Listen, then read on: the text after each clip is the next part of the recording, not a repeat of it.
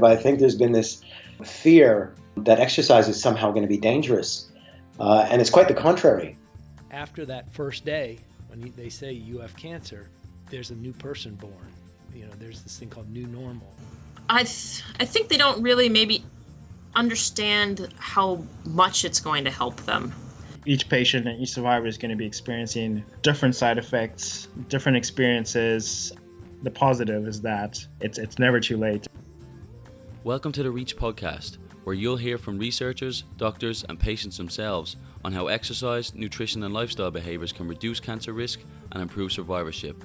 I'm your host, Kieran Fairman.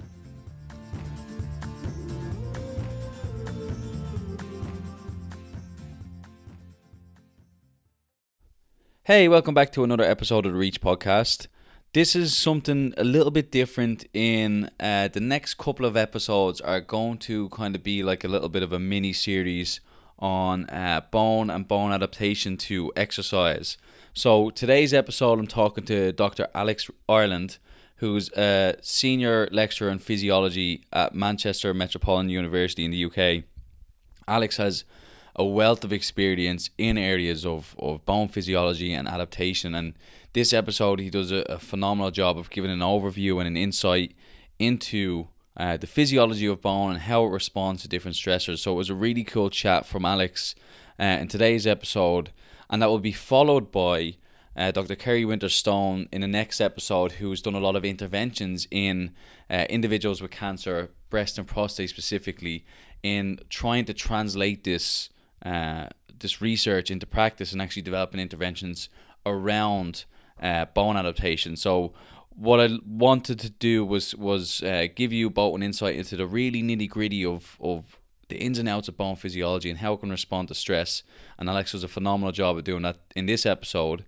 And that will be followed by Kerry in the next episode, who gives some of the practical applications and the challenges of doing this in a real world in populations such as cancer or older adults. So really appreciate Alex's insight. As I said, you really get to understand how much of an expert he is in this area. It was a phenomenal chat, and as always, I appreciate all of your support and all the messages telling me about episodes you've learned from and how you're enjoying the show. If you can, do me a favour and jump on iTunes and leave me or leave the show a quick review and just let me know how you're enjoying it, because that will help us move up in the charts and get more awareness to the show and get the word out to a broader audience. But other than that, sit back, enjoy the show, and we'll chat to you soon. I was reading one of your papers there from 2017, and it was a really interesting title where you're talking about exercise for osteoporosis and having to navigate between overeagerness and defeatism.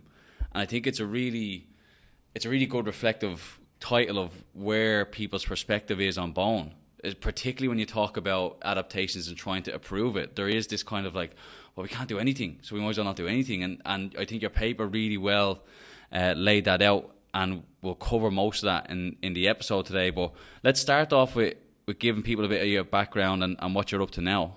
Yeah, so I started off about 8 or 9 years ago looking at master athletes. So I had no interest in bone whatsoever. I wanted to work in elite sport. And I just had a master's thesis that I had to do, and there was this offer to do it in the lab I was working in, going to Finland and scanning some athletes, so that sounded pretty cool. So I decided to do that, and I had no real interest in bone whatsoever. It's dead, it's dull, who cares? And so we went to Finland, and in hindsight, I mentioned last week, they did some prep beforehand, scanning some existing data and stuck in a dark room, like outlining bones for about 12 hours a day. And it sounds like slightly masochistic, but I just really enjoyed it. Like looking at it, I thought really interesting how they differed. And then we did the scanning again. That was like 10 to 12 hours or so a day for like 12 or 14 days on the run, 30, 35 degrees, middle of summer, stuck in some like sort of 50s tin hut.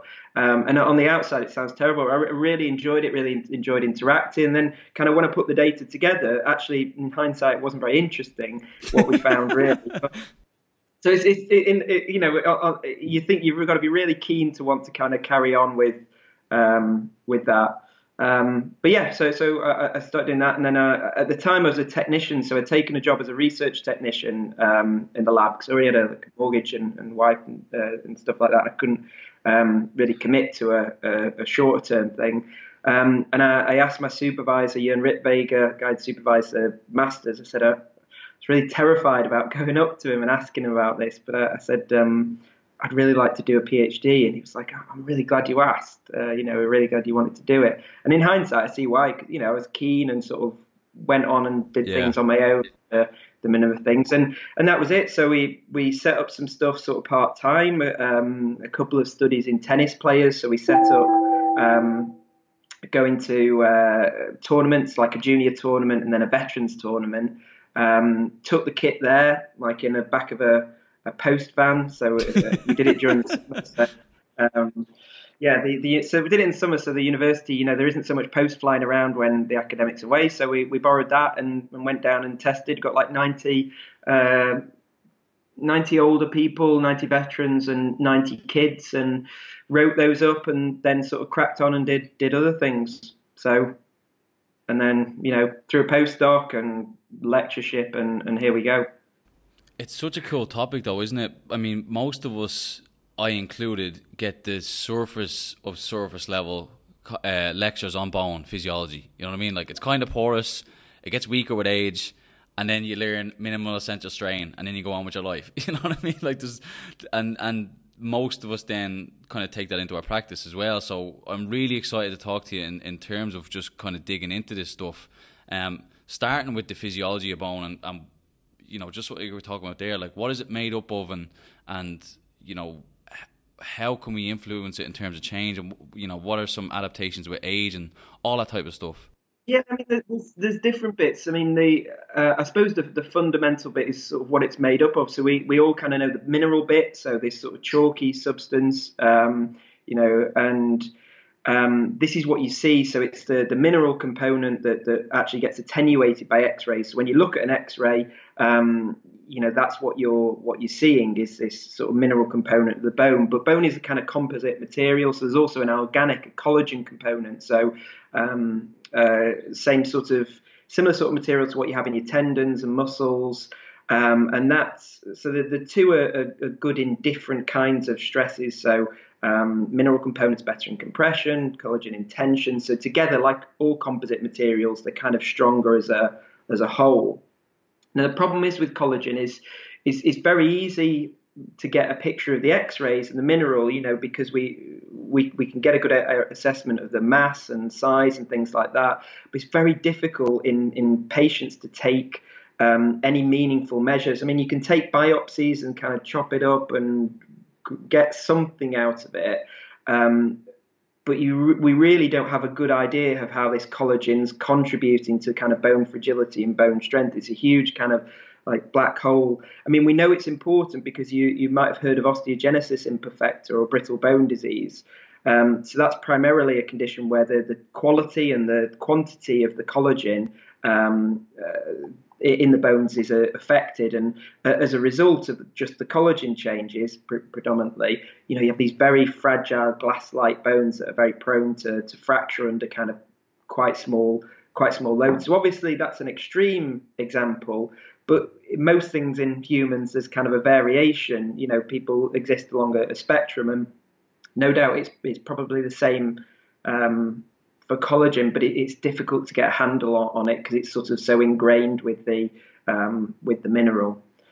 So that's what it's made of, and the way that it's sort of controlled is you have two main types of cells. So you have the osteoblasts, so they lay down initial sort of soft material called osteoid, and then they mineralize it to make hard bone. So the osteoblasts make bone, and then the osteoclasts break down bone. And so the balance between these two of them is what determines whether your bones get bigger and stronger or whether they get weaker. And they're all controlled. There's a series of cells called the osteocytes. So they're osteoblasts that get trapped into the bone as it's growing, and they act as a kind of signaling network for the bone. So they receive and respond to things like mechanical stimuli. And they're connected by this huge network of sort of little wiry connections. 175,000 kilometers of connections. It's huge signaling network within the bone. So that's it. The two opposing actions, those cells and this controlling cell, are what kind of regulate bone mass and size and strength throughout life. You talked about some extreme examples there in terms of brittle bone disease, but let's talk about more relevant examples in terms of the aging process that can be compounded by inactivity in terms of the loss of bone health. Yeah. So during development and growth, the bones are increasing in length, they're getting wider, they're getting bigger, and then they sort of plateau around 2025. So there's an idea that one of the important ways to ensure bone health is to make sure that you kind of go up to that peak and get the highest peak that you can. So through nutrition, through exercise, and so on. You want a high, it's called peak bone mass, the idea that you make your bones as big and strong as possible at the age of young adulthood. And then lots of contributing factors in terms of sort of the health of cells, nutrition, exercise, and so on contribute to this gradual decline that you have over from, say, 30, 35 or so onwards, so that bones... at the ends of bones, so at the ends of long bones in particular, where you have this thin shell of cortical, kind of compact, hard bone, and then mainly sort of spongy, or what we call trabecular bone, this kind of like spidery honeycomb network. So that network kind of breaks down, so you get lower density. And then in the shafts of the bones, it tends to all be this sort of ring of very hard, compact bone.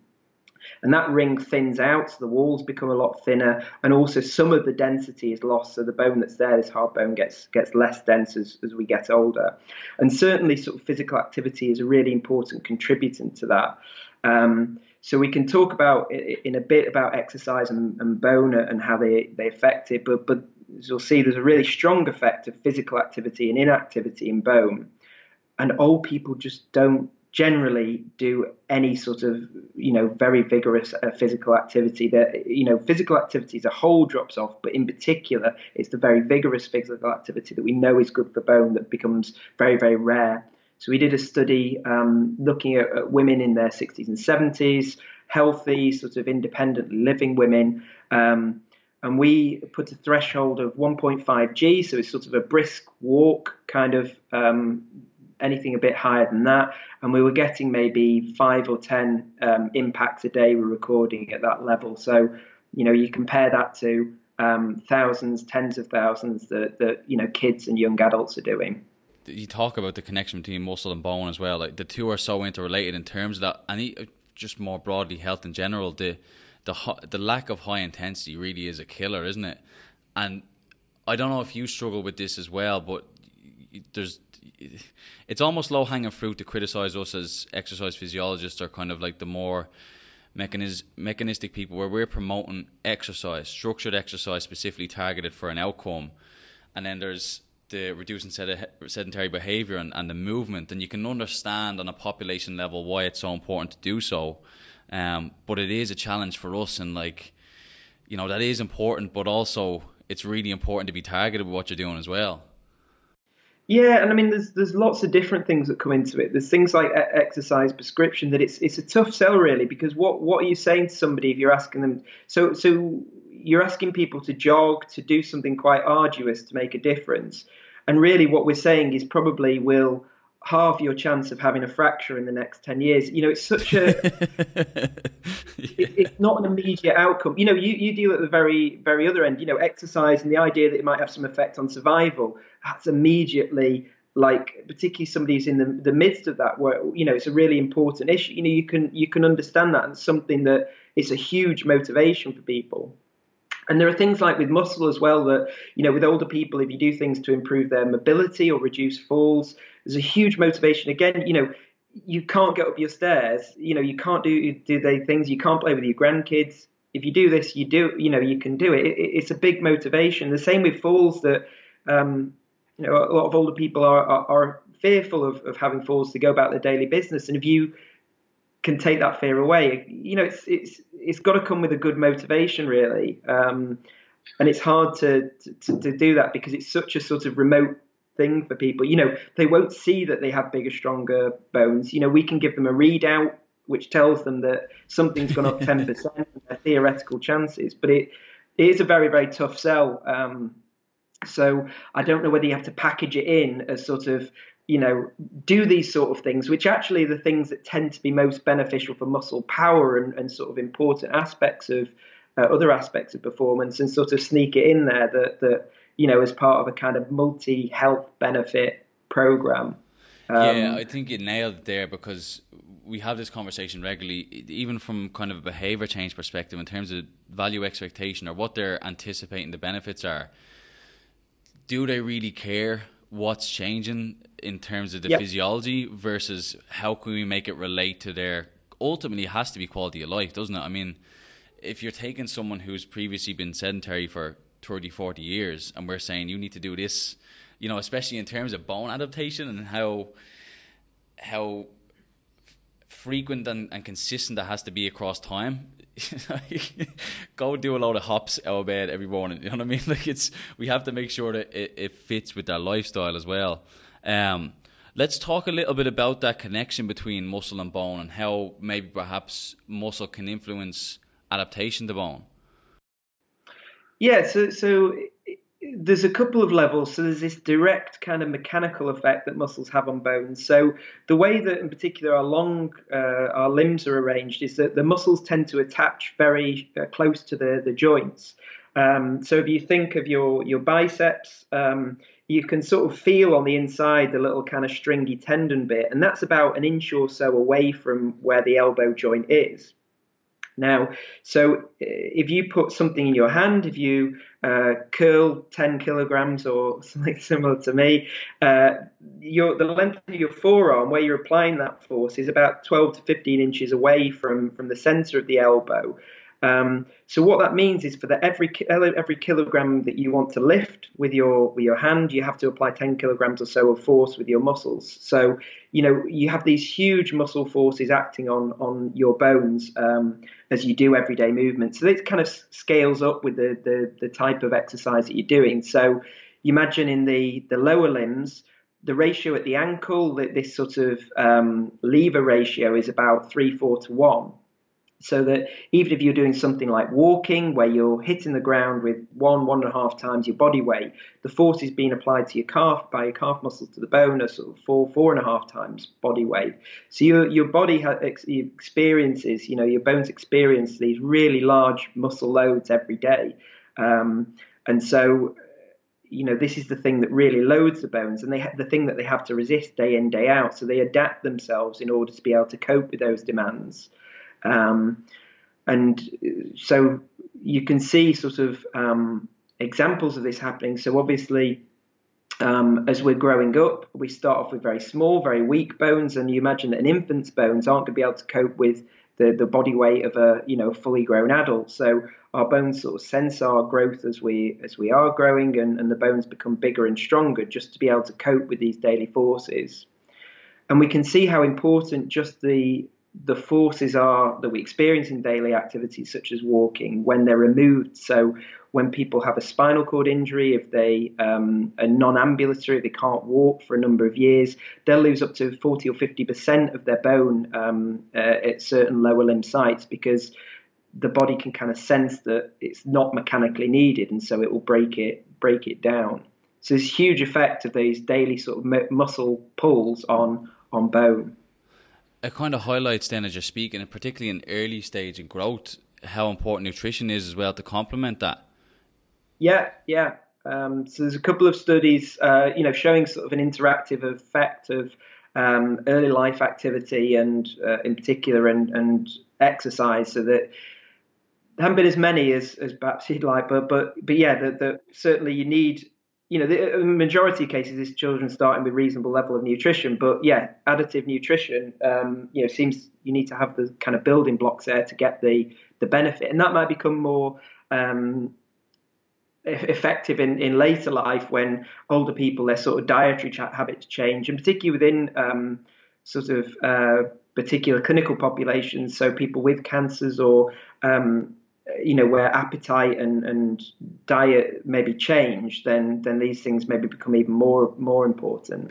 Let's talk a little bit about how exercise might help in terms of at least the preservation of bone in a second. But quick question on, so this whole idea of bones heal better or stronger after they're fractured, is that true? Can you dive into that and tell us a little bit about that? Because obviously older adults in particular experience a lot of falls that do turn into fractures. What's the science there?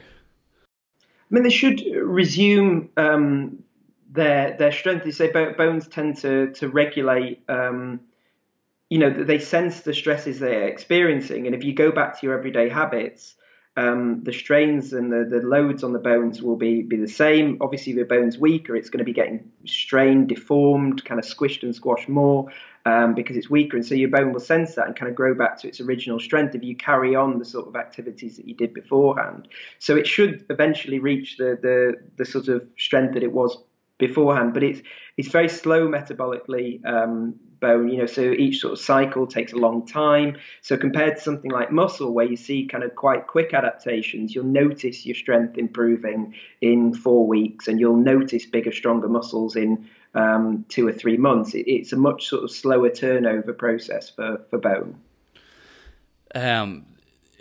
It's frustrating, in working with kind of older adults, we're very reactive. And with the physiological changes, particularly with muscle, we talk about the importance of muscle mass in older adults, or even in,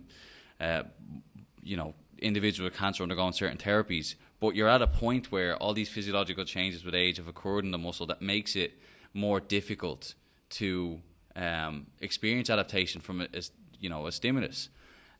Talk a little bit about that, and does it become harder with age to improve bone? And what do you see, even talking about the timeline of adaptation, obviously in 6+ months to see anything, really meaningful. Can you talk a little bit about that? Yeah, so certainly there's a couple of differences. So there's not a huge amount of it, but we've done it, and a couple of other groups have looked at there's sort of one definite change is obviously when you're a child, you're growing, your bones are getting longer and wider, and they have this thing called a growth plate. So most of the growth in long bones occurs at the two ends of the bones, a sort of layer of cartilage where this occurs, and these are called growth plates. And obviously when you stop growing in length, they stop kind of working and close. And it seems from research in different groups that whilst you're young, you can make your bones bigger, so the cross-section area, they become wider, and this can be pretty pronounced. So in some of the tennis players we looked at, their wrist was about 20% bigger, fatter and wider in the racket arm that they've been stressing than the non-racket arm. But once that growth plate fuses, once you reach kind of maturity, adulthood, and stop growing in length, it seems that the pattern of changes kind of gets quite different. So it becomes difficult, particularly at the joints, the ends of bones, to increase the size, the cross-sectional area of bone, although you can still make it more dense. There still seems to be a potential to do a bit in the shafts of the bones. But yeah, that sort of mechanism seems to really slow down. So you have this unique opportunity in childhood to really grow bigger bones as well as more dense bones. And then with older age, there are different things. So there's the first thing is the muscle stimulus, that try as hard as you want. You look at the sprinters that continue to exercise really, really hard and are very talented. They get slower and slower every year. So regardless of what you do, even if you're working hard and exercising, the stimulus that you're going to be able to supply to the muscle is going to be smaller year in, year out. So it is gradually going to waste away. There is also some studies in animals, but it's difficult to do in humans, where they've applied the same sort of strain, to the same amount of deformation of the bone, same sort of level of squashing to young and old animals. And you find that even though you do the same squashing, so you take out the idea that you might have stronger or weaker muscles, even if you do the same type of training, you get much less response in the older bones. So it seems like a kind of perfect storm, that the stimulus you can give to the bone through exercise is diminished, and also that it's less responsive to exercise. How much, if any, of that is the hormone regulation, indirectly, whether it's testosterone or estrogen, how much do they play a factor into bone remodeling? They're certainly very important. Estrogen and testosterone. So estrogen also in males, and there's a huge effect. I mean, it's most obvious in females that. So at sort of maturity, when women reach reproductive age, they obviously estrogen levels increase, and they start to have this deposition of kind of mechanically unnecessary bone. So this additional bone that we think is a kind of reservoir, a resource for lactation, so that they're able to give children the calcium. And so for their kind of size and muscle, women tend to, in the reproductive years, have bigger, stronger bones, or at least stronger bones. But obviously at menopause, that wanes away, and you see this huge loss of bone. And at that point, you get this sort of sex divergence in terms of osteoporosis and fracture risk and stuff like that. And I can't think of the exact figures, but generally sort of the risk of being osteoporotic is sort of 2 to 3 times greater in women than in men. That makes sense then, obviously, with age, and another contributor to how it can be more difficult to influence bone with his activity, perhaps, with the loss of hormones with age. How can exercise help? What can it do? What do you see in terms of specificity, and even maybe site-specific changes in bone? Because, it's not going to be universal across the body. Yeah, so I mean, we know quite a lot about the types of things that bone likes from animals, and we're able to, with animal studies, sort of really clearly sort of define the loading that we can apply to the bone. So we know exactly what we're doing, how many times, when we're doing it, all these things, and we can pick out all these things and change them, and then look at the response in animals.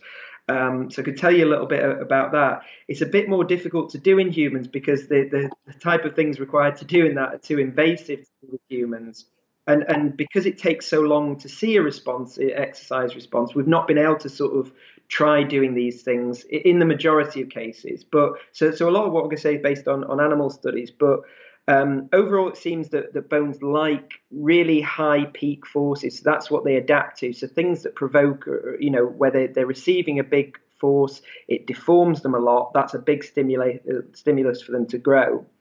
So because muscles are the biggest stressor, the sort of things that really seem most osteogenic or beneficial for bones growing are what we call eccentric contractions. So this is when the muscle is trying to produce force but lengthens. So this is things like jumping, running. So when you're landing, your muscles are stretching and still producing force. And under these conditions, they produce much higher force than, say, when you're lifting weights or things like that.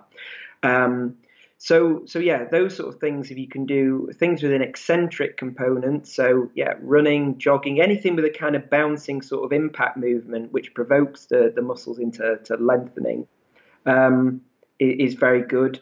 It seems from animal studies that we don't need a huge amount of impact, so you don't need to run for 30 or 40 minutes. In animal studies, even sort of 5 jumps a day were enough to produce a good response. We haven't managed to dose that out convincingly in humans yet, but I think probably 5 or 10 minutes running, jogging should be good. And yeah, it's very, very site specific, so you can have greater responses in one region of a bone than another, and certainly you'll look, and for example,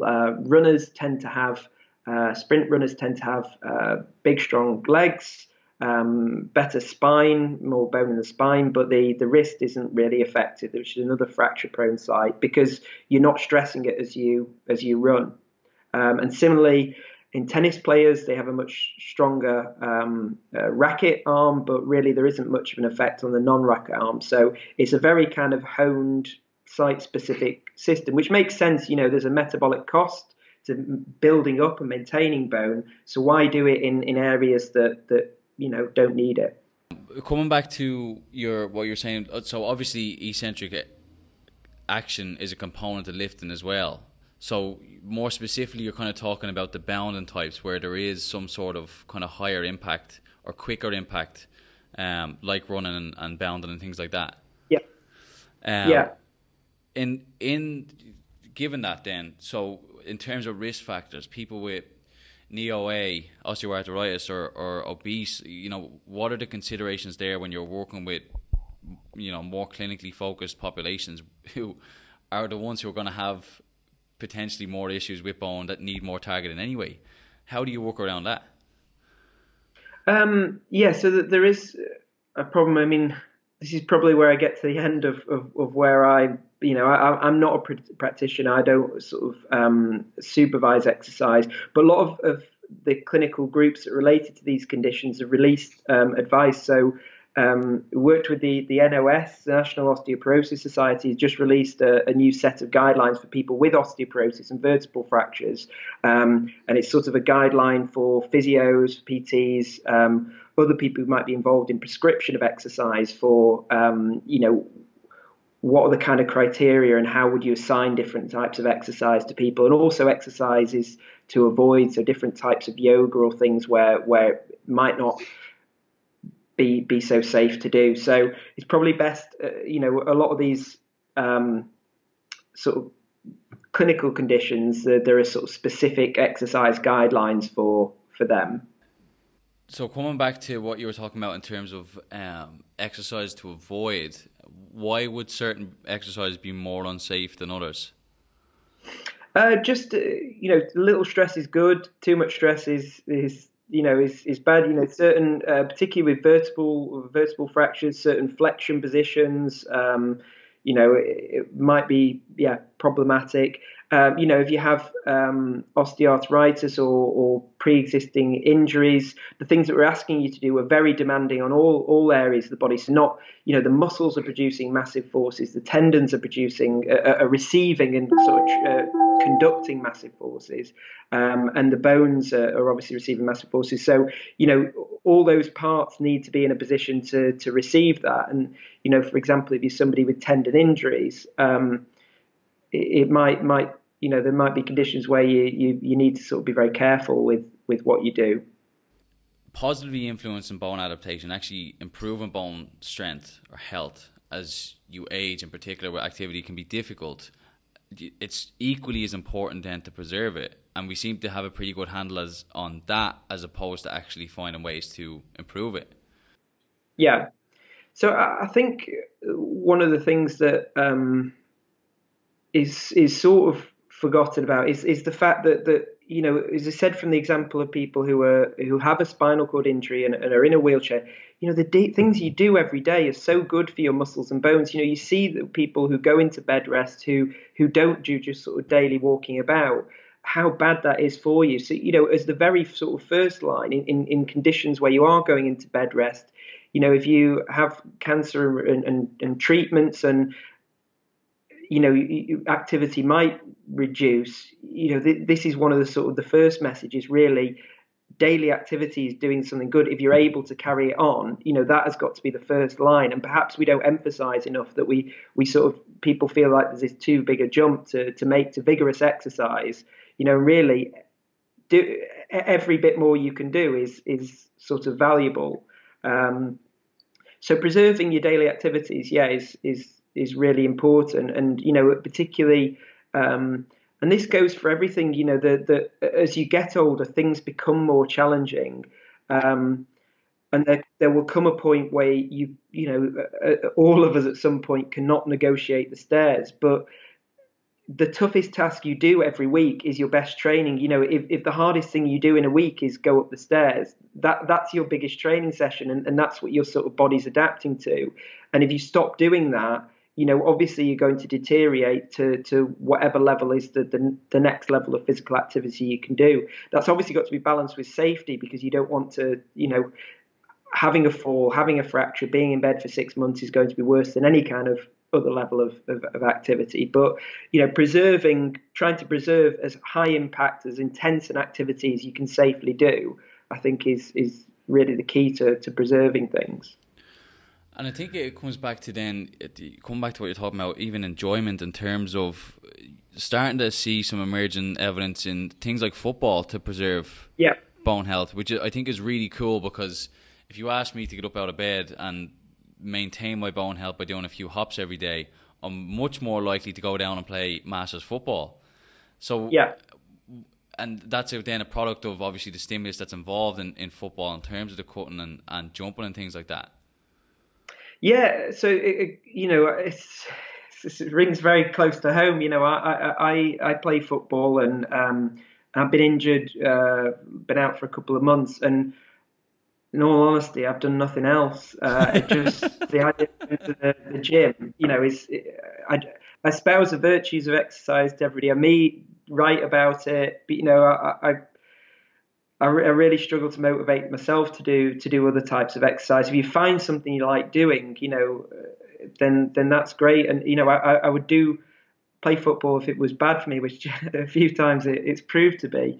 So yeah, very much finding things that people enjoy, or that you can sort of unconsciously fit into your day. That if you can take the stairs, 5 flights of stairs or something like that, in a day, maybe a flight of stairs every hour, rather than getting the lift, just these things that you can be bothered to do, making it just that bit easier for people. You've got all these priorities and things. You've got your kids, your grandkids, your work, caring for other people, elderly parents and stuff like that, stuff to be able to fit in, getting off the tram or the train, a stop early and doing an extra kilometre or something like that, walking, that's it, about finding things that people enjoy or they can really sort of conveniently fit into their day.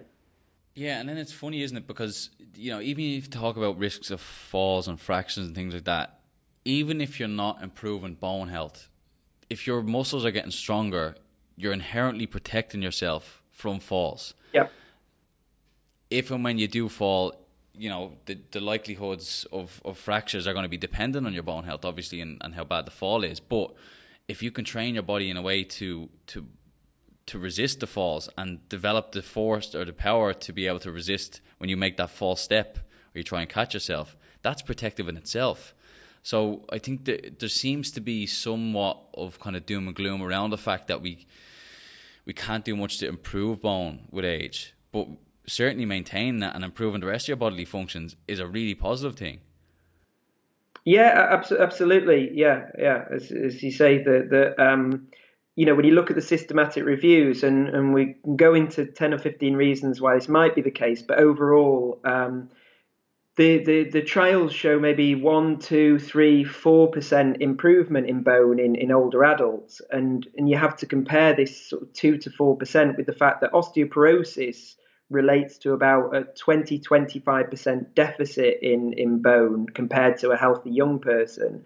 And the drug treatments that are available can improve bone mass by, say, 8% or so, 10% over maybe 18 months. So really, you're getting kind of potentially half the clinical benefit of a proven drug treatment. So you're right that but there are other ways that if you don't fall, you don't fracture, and there is quite convincing evidence that a number of different exercise types are good at making people fall less, and so that's definitely sort of another way people can kind of attack the problem. Obviously, it'd be ideal for every, to improve every aspect of the system, but there's certainly a lot more evidence for the effective exercises for balance and falls rather than bone in older adults at the moment. So speaking on that, then, what are you working on moving forward, and what are your big things you're kind of excited about? There's different bits. I mean, this stuff with kids and their early life motor development. So we've looked and we've seen that kids that walk earlier tend to have bigger, stronger bones, sort of in infancy, in adolescence, even in older age. And it's just trying to understand how to make that useful. So it's very hard to predict when children are going to walk. So I have 2 children. One walked at about 11 months, one walked at about 15, 16 months, so they're about 2 or 3 standard deviations apart. They're sort of at opposite ends of the spectrum. Similar genetics, nutrition, parental care and stuff like that, so it's very, very hard to predict kids that walk. So how do we sort of, put an intervention in place in the general population? And so it's probably going to be certain subgroups of kids who we know, children with Down syndrome or cerebral palsy, where we can do sort of physiotherapy and try and improve their early life motor development.